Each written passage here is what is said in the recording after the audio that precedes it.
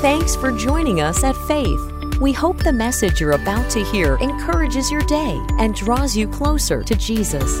If you'd like to join us for service or find out more about the church, visit faith.church. That's faith.church.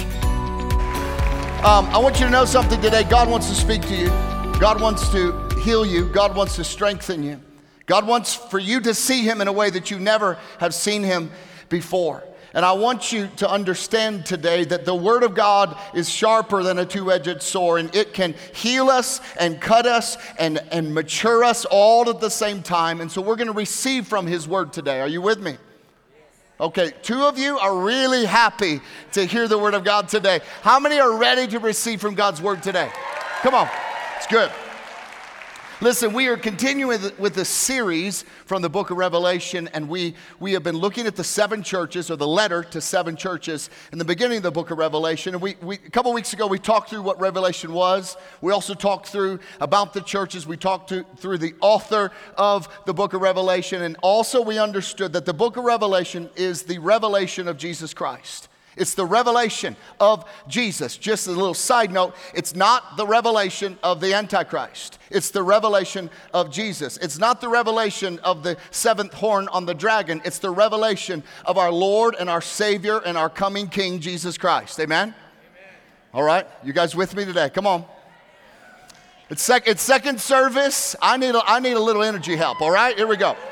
So, we're going to lean in to this passage today out of Revelation chapter 2. And as we lean into it, I want you to remember last week we looked at the church in Ephesus, and they were doing amazing things. And they were busy, they were active, they had programs. And Jesus said, that's great. I'm so glad you're doing that. But I hold something against you. You have forsaken your first love. In other words, they got so caught up into what they were doing became their identity instead of who they were doing it for, and that was their King and their Lord and their Savior, Jesus Christ. And he encouraged them to return to their first love, return to how they interacted with Him in the beginning, return to the place where they couldn't wait to be with Him when their eyes popped open, that they couldn't wait to share His message to the lost and to a broken world. They couldn't wait because everything they did flowed out of this relationship, but what happened is what they did replaced that relationship. And their identity became of the success of their past or how many people knew of them, and it had drifted from them knowing Jesus. So we were challenged, and we received a challenge personally. We received a challenge as a church. Guys, today, this message, we're talking about the church in Smyrna. Now, this is a church that, to be honest with you, this is the difficult message. I want to shift some gears from last week to this week and lean into this truth because this is a message about suffering. You don't hear many messages about suffering. You know why? Because they're not fun to preach, but they're in the Bible. And this church in Smyrna was a church suffering because they had chosen to reject the current culture of the time. They were still loving, still serving, but they were under much persecution.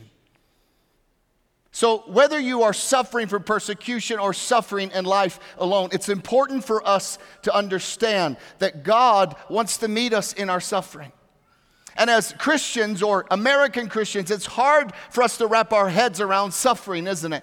Even when we think about suffering, we're like, I don't have cell service. Help me. My internet's down. Lord. And so as Americans, it's tough for us to understand suffering for our faith. And it's also hard for us to reconcile suffering even in our own bodies, in our own lives when we go through difficult times. We know this. We know that we are on a journey through this world, that this world is actually not our home, thank God.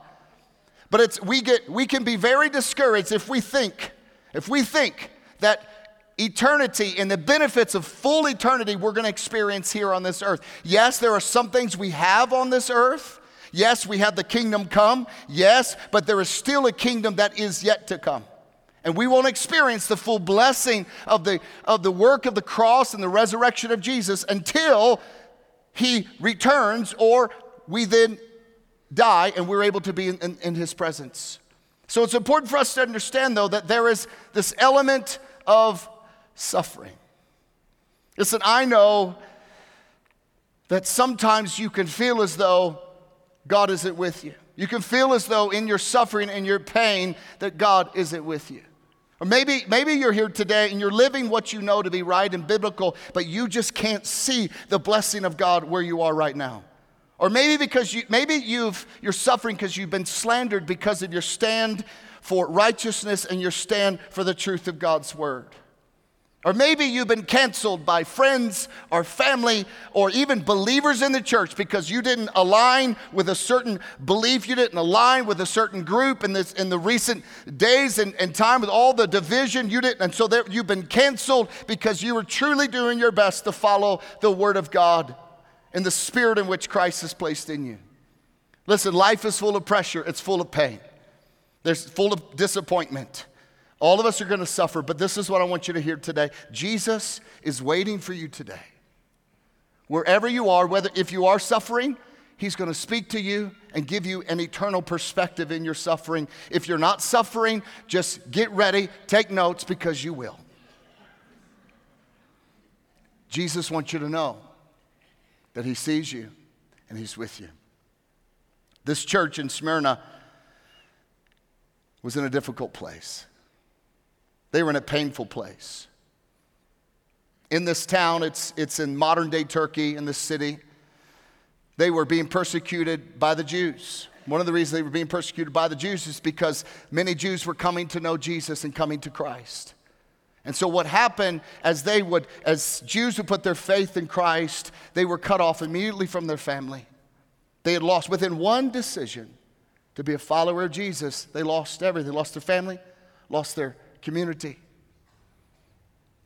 And so these people were being persecuted. They lost their income, they lost their inheritances, just like that. Another reason they were being persecuted is they lived among devout pagan worshipers. I mean, they were sold out evangelists for this pagan religion. They were worshiping the god or the goddess of Cybele. Now, let me just explain the cultural environment. It's fascinating. So in their cultural environment in Smyrna, the pagans worshiped the goddess of Cybele, who was an offspring of Zeus, according to their mythology. But Cybele was created and born actually with two different aspects of her life. She had both male and female parts.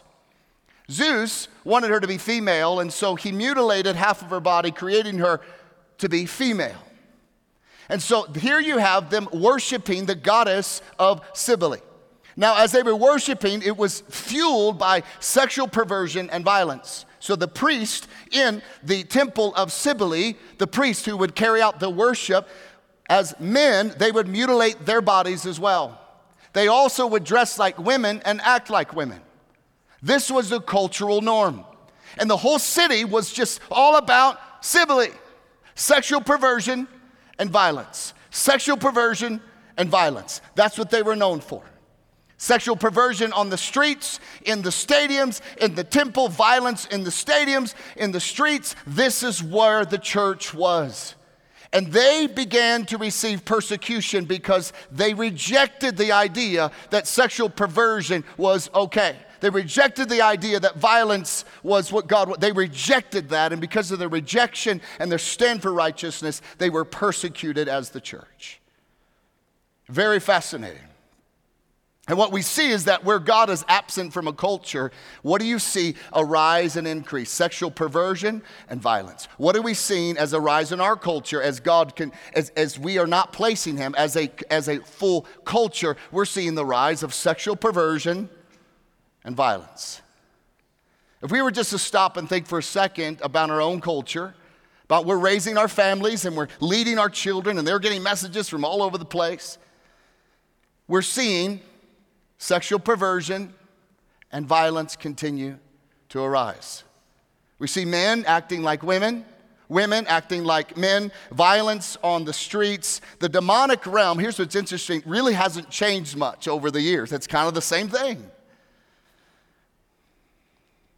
And when you think of, for them in Smyrna, they propagated sexual perversion and violence by their entertainment, through the stadiums, As you walk down the streets, there was huge statues that were perverted sexual statues.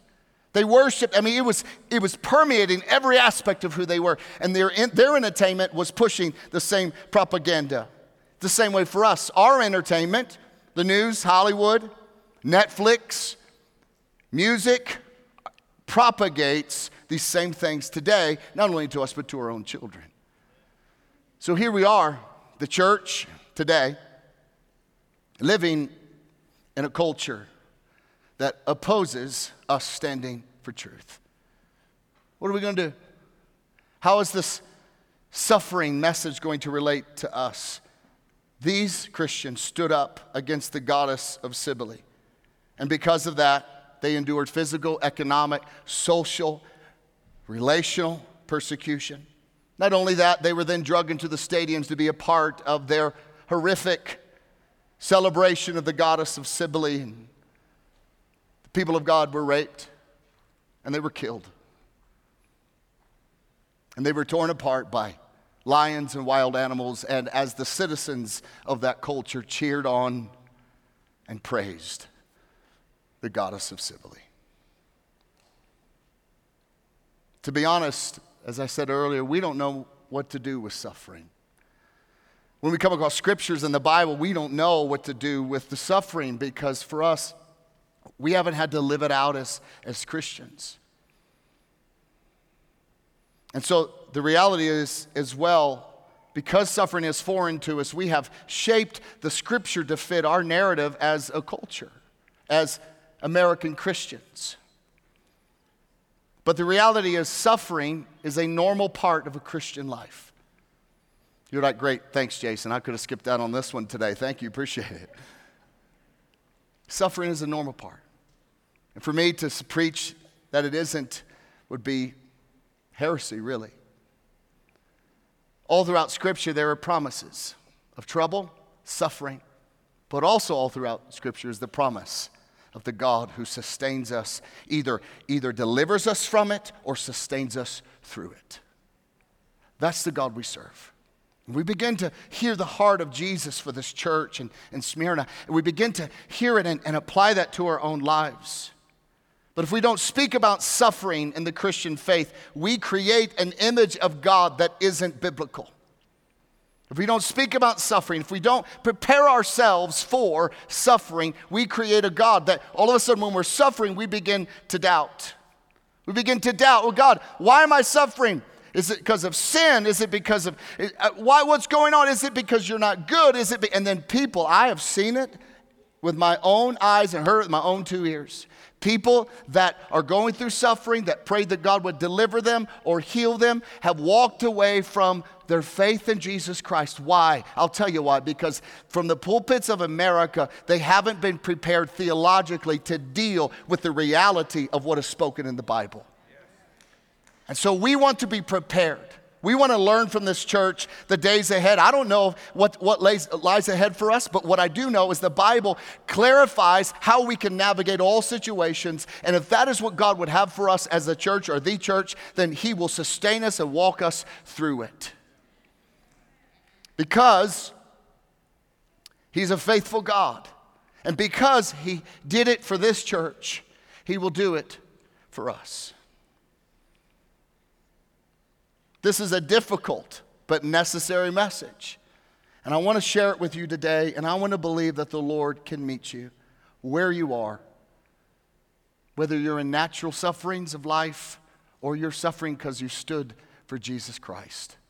He wants to meet you and speak to you today. So let's look at Revelation chapter 2, the letter written to the church in Smyrna. These are the words of Him who is the first and the last. What I love about this is Jesus comes out of the gate. These are hurting, precious people, giving them some confidence in who He is. He says, I'm the first and the last who died and came to life again. I know your afflictions and your poverty, yet you are rich. I know about the slander of those who say they are Jews and are not, but are a synagogue of Satan. Do not be afraid of what you are about to suffer. I tell you, the devil will put some of you in prison and test you, and you will suffer persecution for 10 days. Be faithful, even to the point of death. And I will give you life as your victor's crown. Whoever has ears, let them hear what the Spirit says to the churches. The one who is victorious will not be hurt at all by the second death.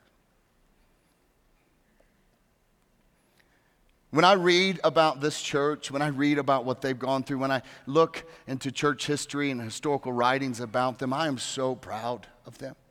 I'm proud of what they endured. But I think if we were all honest and we just took note, this is not the only church that suffered over the years. Persecution has been a real part of the Christian journey from over 2,000 years ago.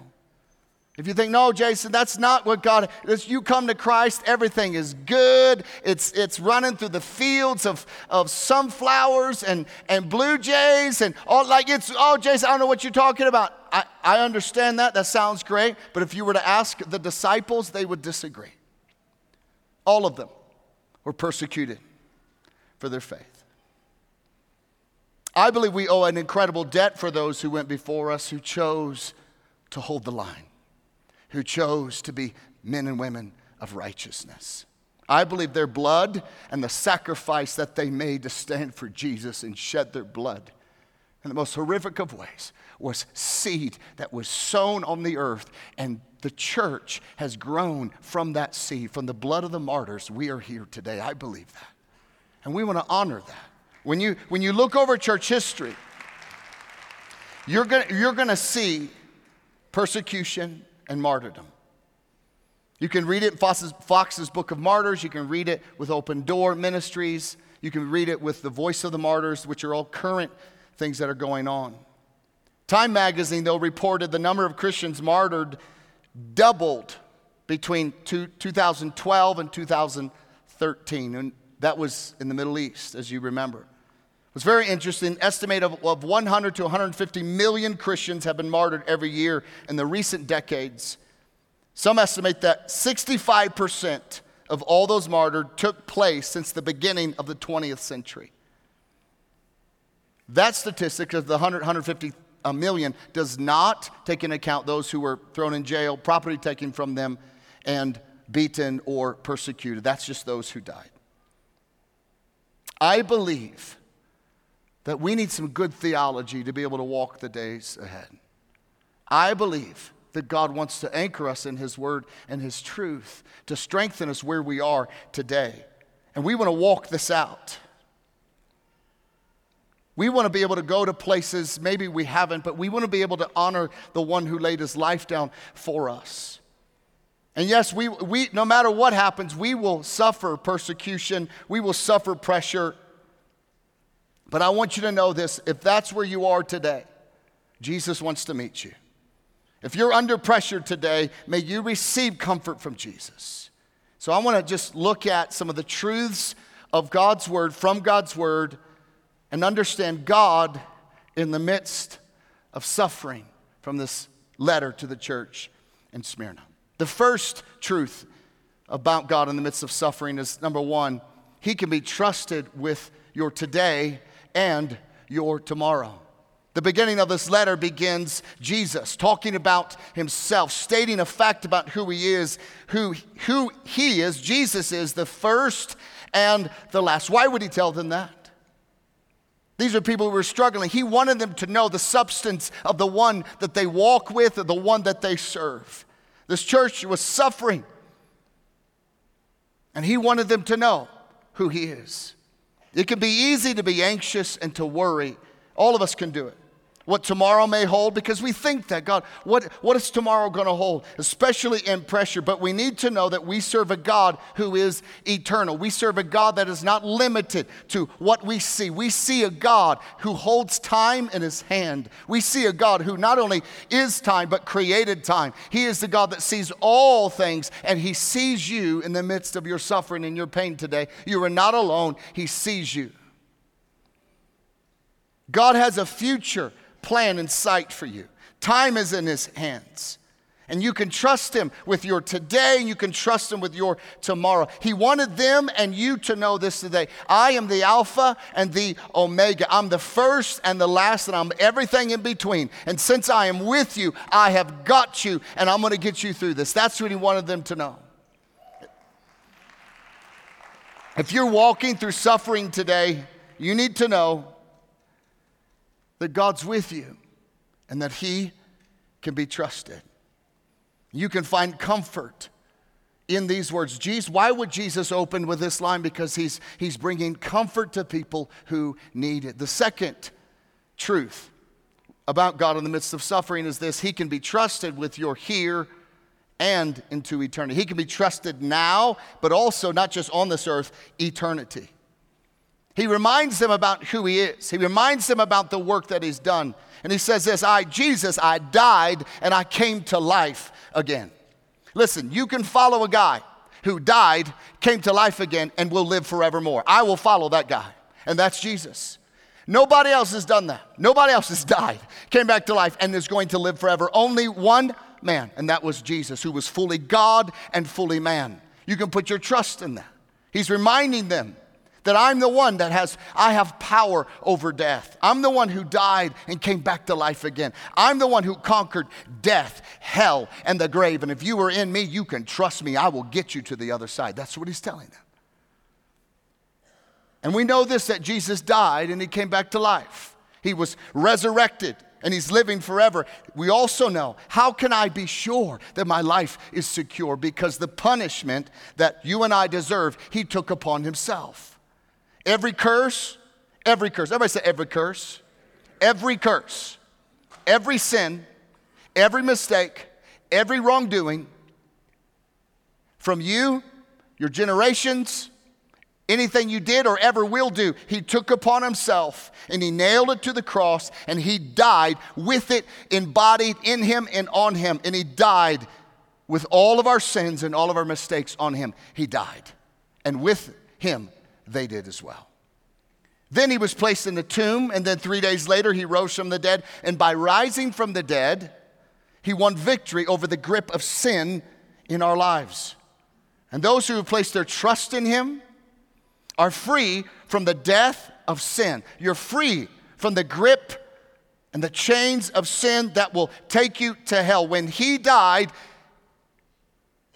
He broke that curse. But then He rose from the dead, and just as He rose from the dead, we will also rise from the dead. He broke the curse of death off of our life. So when we die, regardless of how we die, when we cross from this life and to the next, because we are in Christ Jesus, just as He rose from the dead, we will also rise from the dead, receive new bodies, and rule and reign with Him in heaven. He wanted them to know this.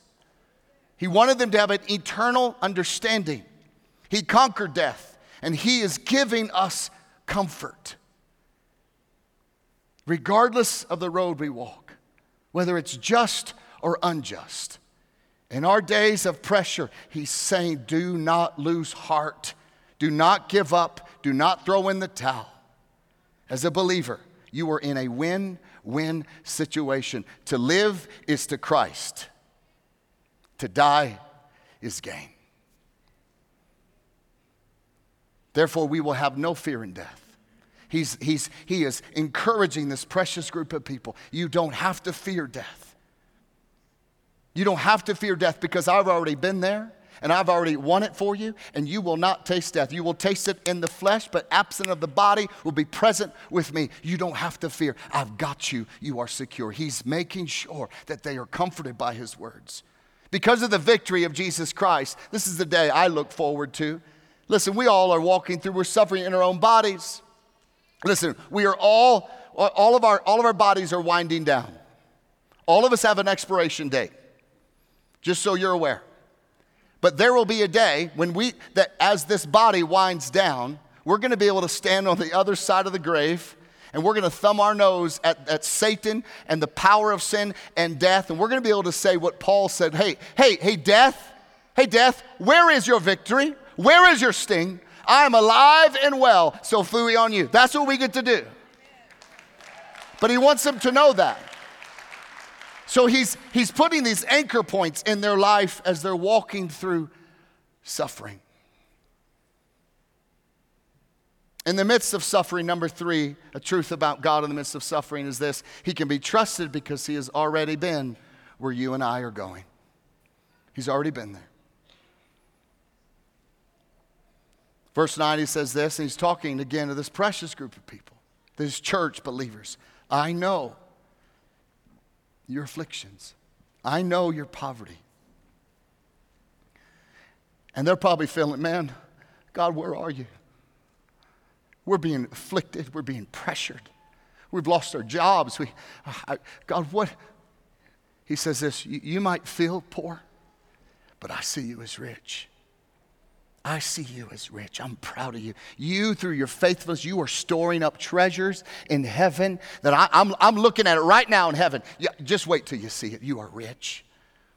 I know about the slander of those who say they are Jews and are not, but are in the synagogue of Satan. This was just describing these Jews were really after those Jews who had converted. He's saying, I think you're rich. I know you. I see you. And here's the one thing about suffering is when you're suffering, you feel like really nobody knows. And to be honest, unless someone has walked the road that you've walked, they don't know. Have you ever shared with someone some pain and they're like, yes, no, I get it, I understand. You're like, no, you don't. You can see on their face, they don't get it. And so many times when we walk through suffering, it feels as though we're all alone. It feels as though no one understands. And the truth is our sufferings are unique. Your sufferings are unique. The baggage and the suffering from your childhood is unique to others. Sufferings of relationships are unique to others. Sufferings of health that you have to walk through are unique to others. Because they're unique, because no one has the exact situation, the exact pain, the exact betrayal, whatever that is. No one has that. But this is what you need to know. Jesus has walked the full road of suffering. He's walked before you. He has endured it. There is no suffering known to man that Jesus did not embrace and walk through for you. He was rejected. He was betrayed by friends, by his countrymen, by his family. He was mocked. He was slandered. He was beaten. He was publicly humiliated. He was treated unfairly. He was unfairly tried by the court system. He was afflicted in his physical body. His body was mutilated beyond recognition. In his most needed time, his friends left him. And then he was hung on the cross and he was given the sins of the world, and the weight of that was so much. Even in the moment on the cross, he cried out and felt like he was alone. My God, why have you forsaken me? Our Savior, he was reminding these people who were walking through horrific pain, I've been there, I'm with you, I understand. And then he walked that suffering all the way to the grave, and he conquered death, hell, and the grave. Why did he do that? He did it to go before you. He did it to go to the place that all of us may walk. He did it to guide you because he can guide you because he's been there. He can help you make your way through suffering because he's been there. He can be with you. He can pray for you. He can sustain you through your darkest moment. And so that you will know that you're not alone. There was a saying a long time ago. It says, listen, God came to earth so that he would know what it was like to be man. That doesn't make sense to me. God, who knows all things, he already knows. So why did he come? He came to earth so that you would know that he knows what it feels like to be man. He understands your suffering. You are not alone. You are not walking this alone. He understands. He is our guide through suffering because he's already been there. I grew up in a small town, very southern tip of Illinois. I lived in Pope County. We have 5,000 people in my whole county. And the nearest town was Golconda. We had a whopping 500 people in that one. And if someone was to visit my hometown, I could say, hey, you should go there. And they could show up and they'd have to figure some things out. But the truth is, what would make their experience better? What would make it better if I was there with them? I grew up there. 18 years of my life was right there. I know every back road. I know every crazy corner. I know every hidden pond. That's what I would do. And I'd say, hey, listen, let's go get some food. We go to the dairy bar because most people would drive by it because it looks like you don't want to eat there. But you do because it's really good. And we get some food. We drive up on the levee and we look at Kentucky across the Ohio River. I'd take them down to show them where the old dam used to go across Ohio River. Then we leave there, we're going to go fishing. Listen, we'll go over to Quail Hollow, and we'll go back to the spillway that nobody knows about, and we're going to pull out some significant fish. And you're going to feel like you've died and gone to fish heaven. And then we'll go over to Millstone Lake. And then we'll go on this long back road, and if you would like four-wheeling, we're going to get way back there. You're going to pop up over a hill. Then you're going to see this beautiful lake. And come on, let's follow me. And I'll take them. We'll pop up over the hill, and there's this lake that seems like it just showed up in the middle of the Shawnee National Forest. And you're going to take in all the sights. Why? Because you're with me. I've been there. I've been there. I know it. I'm your guide. And then I'll take you over to the Millstone Bluff and show you some American Indian drawings and pictures that have remained there for all these years. And then probably because we're hungry, we'll run by my parents' house. We'll sit on the back porch and we'll overlook the rolling green hills and listen to the crickets and watch the fireflies. And we'll drink a cup of coffee in the peaceful of the Pope County fields. And then if we're real lucky, we'll get some of Mom's fried chicken, and then you'll say hallelujah. Okay? Amen. But why? But what? They could go and try to figure all that out themselves. But what would make it better is if I was their guide. So why did Jesus suffer? Why did he walk through all of that? Because he's already familiar with what you're going through right now. And he's there. And he will make sure he guides you to the right pathway, to the right place. He'll make sure you stop and rest here because he knows the next road's going to be really tough and you need to rest. He's going to make sure he brings alongside you people in the church that can comfort you and be with you. And then you walk through to another level. But he's always going to be with you. He's able to guide you because he's a good God. He wanted them to know, I see you. I've already been there and I'm with you and you will get through this because I'm with you. That's what he was saying. Wherever you are going, whatever you're going through, wherever you will ever go, Jesus has already been there. Now listen to me, he is not sending you to a place he doesn't understand. He's not sending you to a place that he's never been. You are walking a road that he's already walked. You should find comfort in that. He knows you, he will hold you, he will sustain you. He's the first and the last. He's the Alpha and the Omega. He was dead and he's alive to live forevermore. But he has walked every road of suffering every person would ever walk. And I know comes the theological question, well, why would God allow suffering? Why would he do that? And here's my answer. I don't know. We live in a fallen world. We listen, this is not heaven, but we're on our way. We still have a job to do. We have things to do, people to reach, lives to change, bellies to feed. We have broken to heal. We have a gospel to preach and proclaim. A road in front of us may be filled with suffering, but you need to know this. God is not the source of your suffering, but he is the source in your suffering. You need to know that. You need to know as a Christian. Think about this for a minute. As a believer. That's why he was telling them, you're secure in my hand. You're saved. I'm going to take you to heaven. You're going to get there. Don't you worry about it. I've conquered death, hell, and the grave. And you're in me. You're inside of me. You're clothed in my righteousness. I'm going to get you to eternity. But there is going to be suffering. And you need to know, all of us need to know this. Suffering on this earth is the closest to hell you're ever going to get. You need to know that. But also for the unbeliever, pleasure on this earth is the closest to heaven you're ever going to get. But for believers, this is temporary. Another truth about God in the midst of suffering, number 4, he receives our trust in him in the midst of suffering as worship to him. This is so powerful, so powerful. The city, Smyrna, actually means myrrh.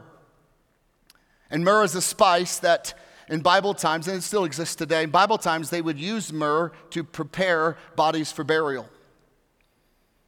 Interesting enough, the wise men, when they brought their gifts to Jesus, it was the prophetic. They were being prophetic in their gifts. It was gold, frankincense, and myrrh. God had already set the trajectory for Jesus' life, and that was to be a Lamb of God that was slain before the foundations of the earth, but now he was on this earth. But this whole myrrh, it is used for the preparing of bodies for burial, but here's another thing. It's used also, and was used also in the temple to bring forth worship to God. It filled the temple with aroma. It was as worship to God. It was an aroma of worship. It was a fragrance to worship God. And when you suffer while maintaining your trust in Jesus Christ, it is as an aroma, it is an act of faith, it's a fragrance of worship, and that is the worship that God receives because it is faith that pleases Him. And as you trust Him in the middle of pain, the middle of uncertainty, do not throw in the towel. Do not, God, I thought you were good. No, His goodness never changes. What you need to do is say, God, though I don't understand, though I don't know why this would happen to me, though I don't know, God, why the pressure of the world is coming against us because we're standing for righteousness. God, though I don't know, I trust you because you are the first and the last. You conquered death and the grave, and you are aware of my suffering, and you have been where I'm going. So therefore, I trust you, and I will offer you worship by my trust in the midst of suffering. That is what God calls us to do. We are called in the Bible, we're called priests, every one of us. Every man, every woman. A side note for us married men, it's important to understand, yes, you're the priest in your home, but you're not the only priest in your home. We are priests. And what did priests do in the temple? They offered worship and aroma to the living God. And as they did, His presence filled the room of the Holy of Holies with His actual glory, His Shekinah glory. They experienced it. Why? Because they worshiped Him. Your job as a believer is, no matter where you're at, is to worship God, and trusting God in the midst of suffering is worship that He loves, and He meets you in that moment. He receives it as worship. God gives us purpose in our pain. God will use every suffering you've ever gone through. He'll use it if we will allow Him to.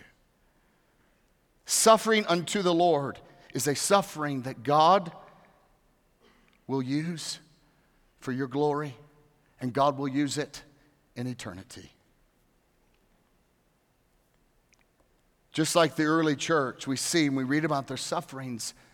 And us today, as their blood was the seed of the church where we are today, we are benefiting from their trust in the midst of suffering. Someone will benefit from your trust in the midst of suffering. It might be your children, it might be your family, it might be the church ahead, but someone will.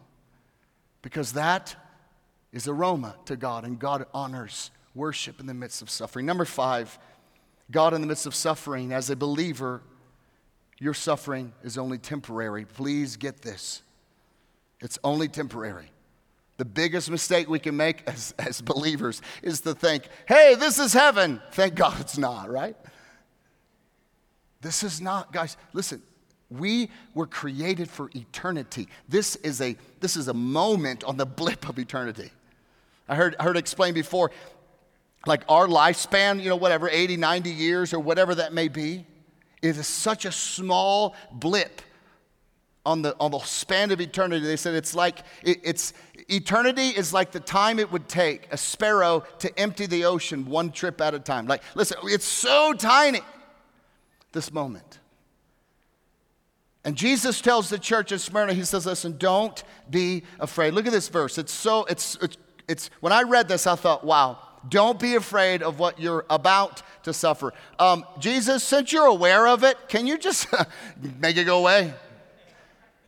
He doesn't say that. Why? And then He goes on to tell them what's coming. I tell you, the devil will put some of you in prison to test, and you will suffer persecution for 10 days. Interesting, this whole 10-day thing. Some scholars believe it was like 10 seasons of persecution of the church, or 10 dispensations of suffering for the church. but many scholars believe it's connected back to the book of Daniel.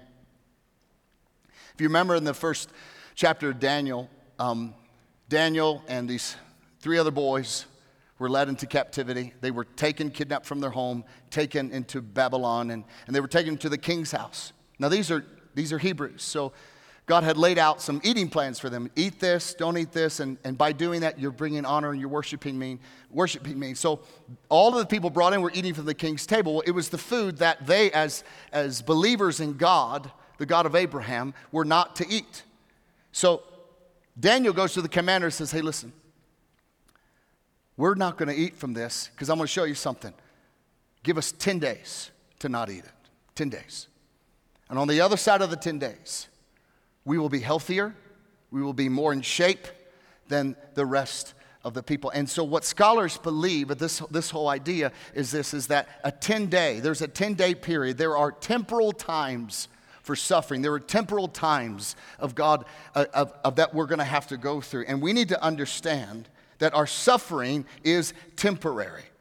In other words, another way of saying this is this: when you stand for what is just and is right, as Daniel did, there was a 10-day period. There was a temporal time for you as you stand for what is right. As you reject the world system that it's selling, you're going to stand for purity and the righteousness. That pressure that comes from that's coming from the world, it is only temporary in comparison to eternity. And so that 10-day period is short-lived in comparison to eternity. And the devil wants us to think this. He wants us to think that suffering is forever. You're always going to suffer. Okay, then forget it. I'm going to stop standing. The church, it's too much. We're going to just stop doing what God's called us to do. We're going to stop standing up for righteousness. We're going to stop. Listen, it's just too much for us. But the Bible says it's not going to last forever. It's only temporary, and your suffering is limited. But as you continue to stand for righteousness, Jesus, you are storing up for yourself treasures in heaven, and you are an aroma in his nostrils, and you are representing him here on this earth. And he invites us to stay the course. It's only temporary. The followers of Jesus, your suffering, physical, relational, spiritual, persecution because of your stand for Jesus and for righteousness, it is only temporary. Let's not forget that our life is created for eternity. This moment is a very short moment. Let us represent Jesus well in this blip on eternity. It may not always feel like it's a moment. It may feel like the pressure and the crushing. Listen, when you feel the pressure, it's actually an opportunity to go further. It's actually an opportunity to allow God to do something new in your life. Let's use this season of pressure. Let's use this season even of governmental pressure towards the church or whatever that may be. Let's use this season of a cultural, really the goddess of Cybele being worshiped in our nation and all the things that are around all of that. Let's use this to use this as a catalyst for us to be the church and be the light that the dark, dying world needs. Let's use this time. But will it take courage? Yes. Will it cause suffering? Yes. Is God asking us to do it? Yes.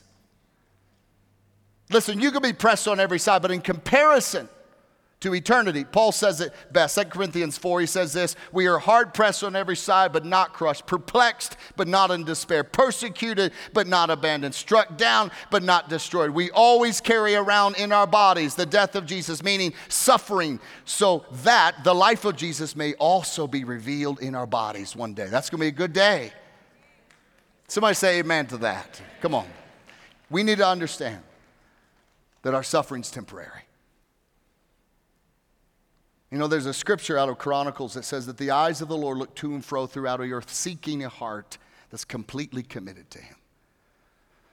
To me, what that says is God wants to use some of you in this room and online. He's looking for someone who doesn't measure their stand for righteousness based off of the amount of suffering or persecution you may inquire because you stand for it. He's looking for someone to be the tip of the spear. He's looking for a trailblazer. He's looking for a mouthpiece. He's looking for you young people to be burning white hot with the confidence of Jesus Christ, that you don't hold your life as something that is for you to own. You have given it to Jesus, and he says, those are the type of people I will use. The question is, where are they today in the church, and will it be you?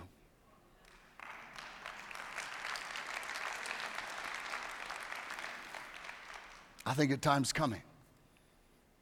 As pressure hits the church, God will explode us to multiply, but he still needs leaders. Will it be you? The last point about God in the midst of suffering. He is using your suffering to produce something of immense, eternal value. Scripture out of verse 10 says this, be faithful, even to the point of death. And I will give you life as your victor's crown. Whoever has ears, let them hear what the Spirit says to the churches. The one who is victorious will not be hurt at all by the second death. When you die of the flesh, you won't be hurt, it won't touch you. Our stand for truth, our stand for the righteousness of Jesus, our stand against sexual perversion, our stand against a culture that's trying to deceive and rip your kids' souls out. Our stand. And as we get suffering because of it, you are building something of immense, eternal value. You can't take your house with you. Can't take your money with you. Can't take your clothes with you. Women, you can't take that nice bag and purse you just bought. Can't take it with you. Jesus won't let you. He's got a better one for you, I promise you that. You can't take your popularity with you. Young people, you can't take the fact that you were accepted by a group of people, that you compromise your beliefs so that you could be accepted by them. You can't take it with you.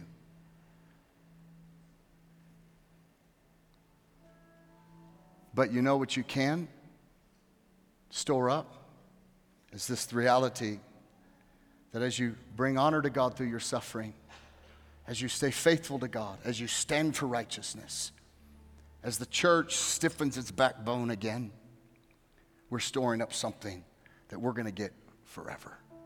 God's going to reward you. God wants to use you. And it's time that we understand this world is not our home. The acceptance of a group of people that will squawk and chase you down and try to intimidate you if you don't believe like them or say what they say. Listen, who cares? I will be in eternity forever. And I want to make sure that my suffering and my choices and what I stand for today are going to be honored by my Father, who I get to live in his house forever. Listen, I believe God wants to get us ready for a great move of God. Now, a move of God means it's up to God to move. We can position some things, we can preach, we can worship, we can apply his word to our lives. We can make some decisions in our life to live for eternity versus for this world. We can do those things. And as we do, I believe that God positions things for a move of God to hit our nation, to hit our city. Every time in Scripture where there was pressure, something emerged supernatural. Something happened. And out of pressure and out of difficult situations, supernatural things begin to be released. If we keep our hearts right, if we love the world and not hate it because they're crazy sometimes, if we know our message is to put the gospel in their hearts, if we know that we carry the solution of a broken, hurting world is the gospel. So just hear me today, because I'm always wanting to prioritize our lives and our hearts. The solution to our nation, is the gospel of Jesus. Let's make sure, though, let's make sure that what comes out of our mouth doesn't communicate that the solution to our nation is the next presidential vote. Now, I'm not saying it's not important. Don't hear what I'm not saying. I'm saying we need to prioritize that our one message that can transform an individual, the one message that Jesus came and said, now I'm going to heaven, you carry this message to the world. You carry this to the hurting, the broken. You feed the poor. You take care of the widows. You move my kingdom forward, but make sure you're doing it to put Jesus in their hearts. Now, I understand there's a real political world. I understand there are systems of this world that Christians, because we're stewards of a nation, must speak into, must vote into. I get all of that. Let's just make sure our priority is the gospel above politics. Amen?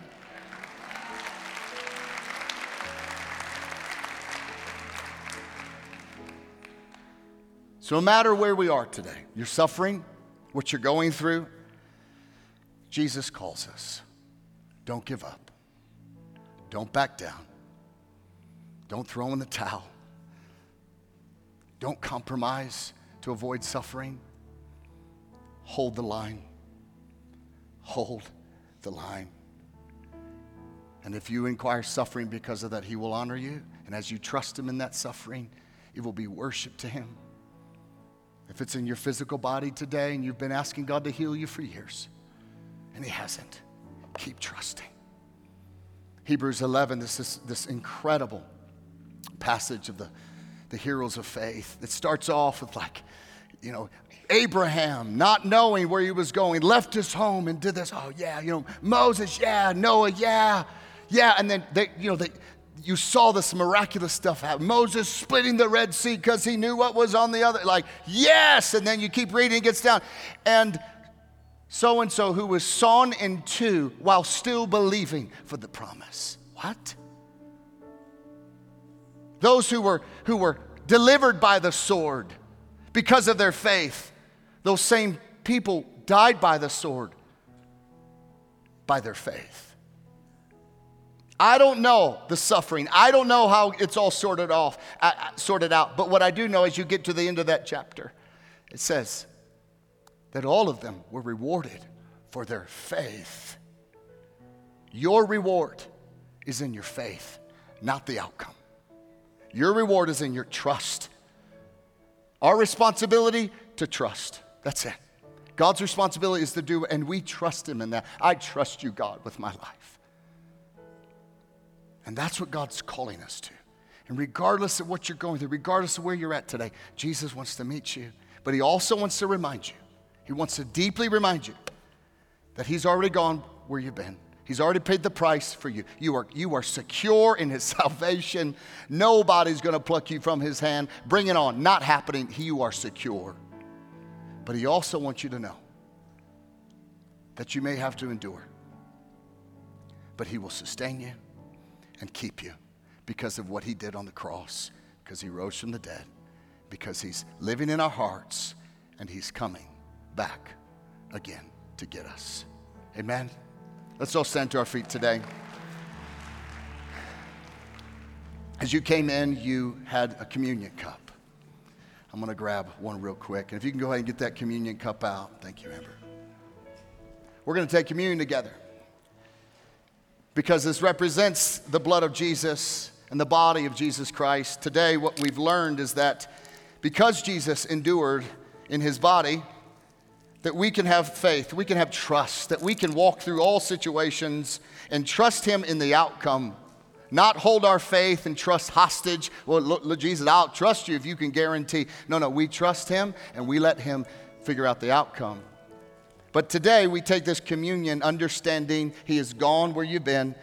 We take communion knowing that our life is secure in him. We take communion today, as Jesus said, when you do this in remembrance of me. Jesus bore in his body every curse, every sin, every weight. And he nailed it to the cross. And then he took upon himself our shame. Listen, maybe there's someone here today that you're so shamed full of shame because of a mistake you made in the past. Listen, Jesus took that shame. Put your trust in him. Be set free from that. Maybe some of you are here today where you're like, that's great, Jason, that Jesus died for my sins and the sins of somebody else. But maybe you're here today and someone has sinned against you.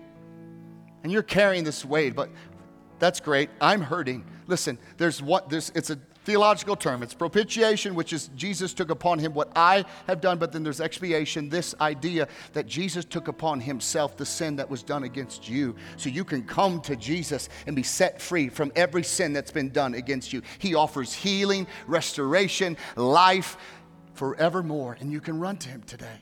We are taking communion understanding this today, that it is only by his blood and through his crucifixion and resurrection that we can have life. And we're reminding ourselves we've got a job to do. And we're going to keep honoring Jesus with our life. So let's take of the bread together that symbolizes his body.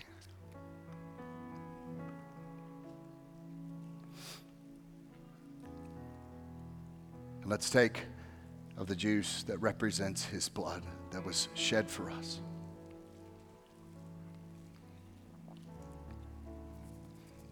Jesus, today we thank you for your goodness. We thank you for your grace. We thank you for your kindness. We thank you, Lord, today that no matter what we go through, you're with us. We thank you, Lord, that as we've just tasted with our taste buds and remembered, you've already gone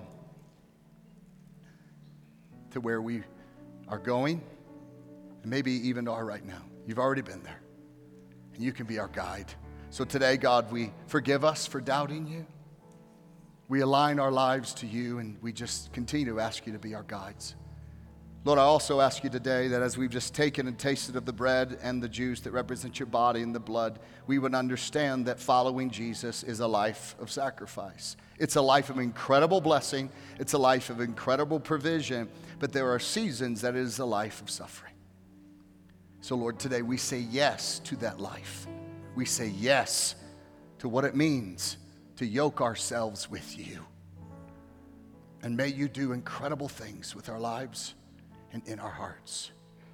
Lord, today we give you all that we are, and we trust you today with our future, our past, and our present.